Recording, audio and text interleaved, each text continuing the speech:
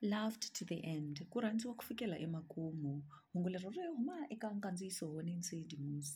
Loko mutlhokovetseri lonkulu wa le Rhaxiya Pushkin a hetelele a tekile hi 1831 u vule leswaku a ku ri ra vu 133 a ri karhi a rhandzana. Eka mina swi tikomba leswaku muendli yoloye wa marito a nga yi tivi nhlamuselo ya rito leri nge rirhandzu.